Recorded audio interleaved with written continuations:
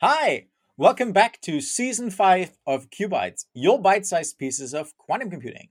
My name is Renee from Valorem Reply, and today we're going to talk about quantum computing education, which is a super important topic and near and dear to my heart.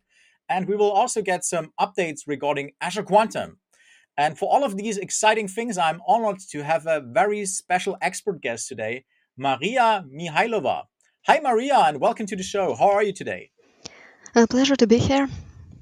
All right. So thank you for joining us. Can you tell us a little bit about yourself and your background as it relates to quantum computing? Of course. So these days I'm a principal software engineer at Microsoft Quantum, focusing on education and outreach. Surprisingly, I've been in quantum computing only for the past 5 years. Uh, Originally, I'm from Ukraine. I got a master's degree in computer science there, and while it had a surprising amount of physics in it, um, having quantum computing as a career was just not something that occurred to me at that point. So I went a very indirect route, spent about 5 years in banking software industry back in Ukraine, then moved to US, joined Microsoft, and spent another about 5 years in cloud computing infrastructure teams. And everything I know about quantum computing, I actually learned after joining Microsoft Quantum team. Oh, that's an definitely impressive. How you basically a self-taught quantum engineer kind of a thing, and that's also very good way to approach the topic, right? Is like you're a software engineer, and now you want to work on quantum. And so let's talk a little bit more about the educational part of it. But first let's talk about some of the Azure Quantum updates since you work at Azure Quantum, right? So in QBite season 1 to 4. We already talked with a few of your colleagues like Anita, Bettina, Vincent, Chris, Fabrice, Kitty, and also MVP Dr. Sarah Kaiser, and a lot of other folks about Azure Quantum. But it's been a while since we talked about Azure Quantum, but also the QDK, Q Shop, and all the other goodies. So can you tell us a little bit what happens since the last time we talked in the Azure Quantum world? Any updates since last year? Yes, we actually got quite a lot of exciting updates in the past half a year or so. And talking about them chronologically, I guess, we started by rolling out support for Qiskit and Cirq when submitting jobs to Azure Quantum. Basically, we figured out that a large share of quantum computing community starts their quantum computing journey with Qiskit. And we figured out, let's make them feel welcome in our ecosystem. So we added this support, and we already see that a lot of Azure Quantum usage comes from Qiskit users. Second, we announced that we are increasing our pool of hardware providers. You probably know that we started with two partners, IonQ and Honeywell, which is now Quantinuum. And then we are working with QCI to add them to our offerings. And the latest news is that Rigetti will be joining us sometime, hopefully very soon.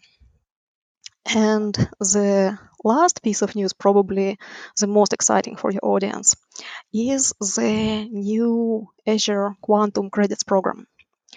Uh, so now, and we announced it just in February, anybody can just register for Azure Quantum and use $500 in credits for each hardware provider to just play around, experiment, see what it looks like.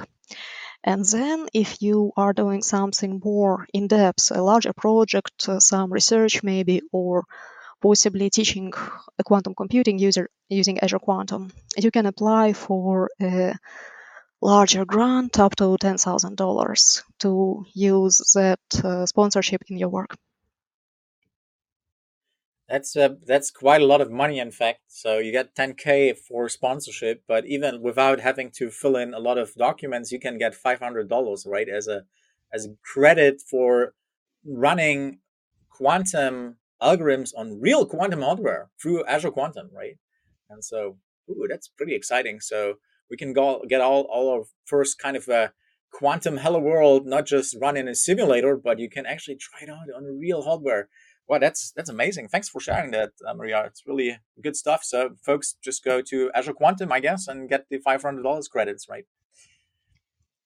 But let's talk a little bit more about another topic, about the educational aspect of quantum, because this is, of course, a very important thing because the field is still growing, and there's, doing QuBites. I mean, we're recording here for season 5, right? So I've been talking with a lot of folks, and a reoccurring theme is definitely the kind of skills gap that is currently there, right? There are just too less people that are skilled to work with quantum computing and so on, right? And so you work also a lot of on educational part and also on the future for quantum developers, right? So, for example, you're involved with the Azure Quantum developer workshops, which I all attended. And I have to say, Maria, when I saw you first in one of these quantum workshops, you really explained it so well.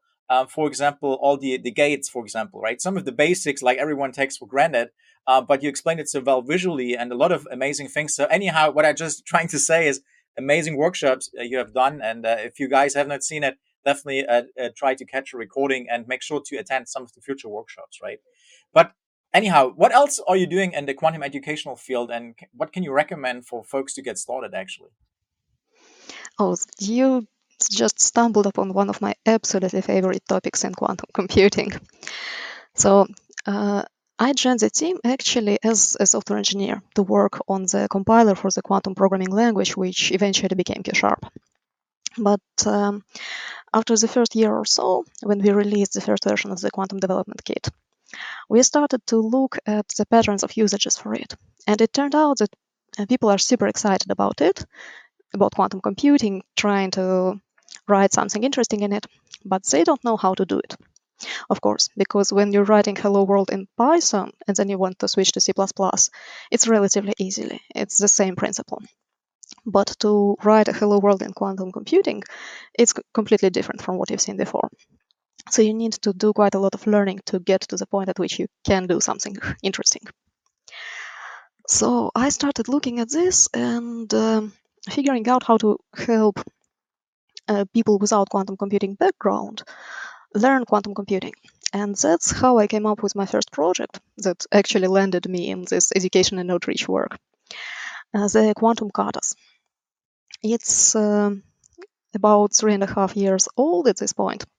It's a collection of programming exercises and then later tutorials that help you learn quantum computing, not just by reading or listening to things or watching videos, but by solving problems, implementing them, and most importantly, immediately getting feedback on your solution.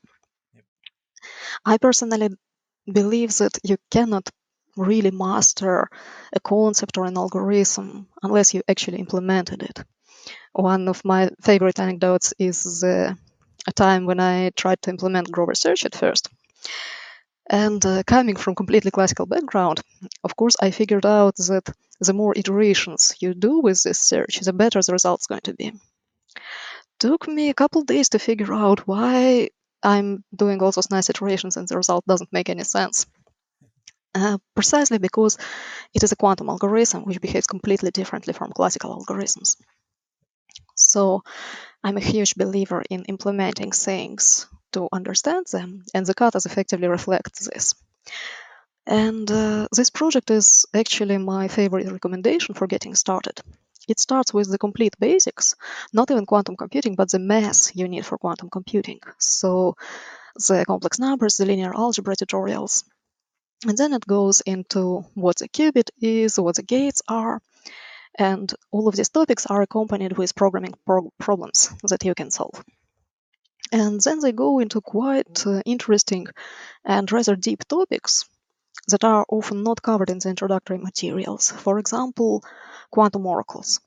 It's a fundamental part of a lot of quantum algorithms. But again, when you see a blog post or a book chapter on Grover's algorithm, very often it just says, we have an oracle. It doesn't actually go into how you get an oracle, how you take a problem and convert it into an oracle that you can then feed into Grover's search algorithm. And that makes the algorithm completely different. You start thinking about it differently. You understand that the speed up it offers might not actually be practical, and you need to look for algorithms that offer you better speed up to get something out of quantum computing. So a lot of good stuff in there. Then what else do I do? As you have mentioned already, workshops, Azure Quantum Developer workshops, hackathons, programming competitions, basically all kinds of things to make learning quantum computing, experimenting with it really exciting and fun. Because we all know it's easy to tell yourself, I'm going to learn quantum computing, but it's really hard to get started. You need this a little extra push, and ideally this push should be fun. And finally, a big area of my focus is learning quantum computing at universities. I was part of the course that our team taught at University of Washington a couple years ago. And then I taught a course myself at Northeastern University in Seattle. So I have some first-hand experience with this. It turns out I really love teaching. I wouldn't have thought it before I tried. So one of the interesting things we do with this first-hand experience, we basically package the curriculum materials we developed for these courses in a nice kind of bundle, including programming assignments, automatically graded ones.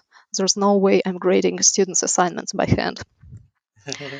And we share those curriculum materials with folks who want to teach quantum computing at universities in this kind of hands-on, very practical way. So if you happen to be a professor who wants to teach a class on quantum computing using Quantum Development Kit and Azure Quantum, reach out to us and we might have some very nice things for you. Nice. Nice. So, folks, take her up for the offer here. That sounds good. And you heard about the automatic grading, right? So, man, that's a time saver. Only that fact should sell it, kind of. Well, you're not selling it, but well, awesome. And yeah, really interesting. Also, what you said, like you gotta really implement it to understand it really in depth. And the next thing is actually like you didn't say it, but implicitly, kind of like if you really really want to understand it, you got to teach it, right? And that's what you're doing, right? It's like you got to dive, like if you can explain it in simple words, if you can teach it, then you really are an expert in the topic. And so, well, thanks for being here, because like apparently that's a really amazing expert level here for sure, that you're teaching a course at a university. And you're also writing a book which is called QShop Pocket Guide: Instant Help for QShop Developers, which sounds really amazing because, like, who doesn't love an instant help, right? And so, yeah, I'm sure I want to get a copy. So tell us a little bit what's in there, and can we pre-order it already, or what is the kind of timeline? Yeah, that project is my COVID puppy, I guess. That's what you do if you're allergic to anything cute and fluffy. You start writing a book. So it's basically a book that covers two main topics. First, the Q-sharp language itself. So the first part of the book is basically an extended syntax reference. So it covers all things from the program structure, data types, expressions, statements, and pretty advanced topic actually, all the interesting things that Q-sharp offers for implementing quantum operations. So all kinds of things like partial application, adjoint and control variants of operations, kind of things that are not necessarily part of any programming language that you have seen before, but that come extremely handy when you are implementing quantum programs. And then the second part of the book focuses on Quantum Development Kit. So it covers topics such as quantum software engineering workflow, the simulators you're going to use as part of this workflow, developing unit tests for your quantum programs. A topic very important. We are all software engineers. We know how important unit tests are, but very different from classical testing. So Non-deterministic unit testing, are you saying? Is that the kind of thing? Sometimes it's using clever built-in tools to get a peek at the state of the quantum program without measuring it. So it's a completely non-physical thing to do. You wouldn't be able to do it when running on an actual quantum device. But when running on a simulator, you can do a little sneaky thing to make your tests actually deterministic. Tools for debugging and visualizing the programs, also very important, especially for learning. And the libraries. Quantum Development Kit has quite a lot of libraries, which I feel don't get the attention and the love that they deserve. So I tried to give them a little of both in my book. So I think it's a lovely book if you're a Q-Sharp developer.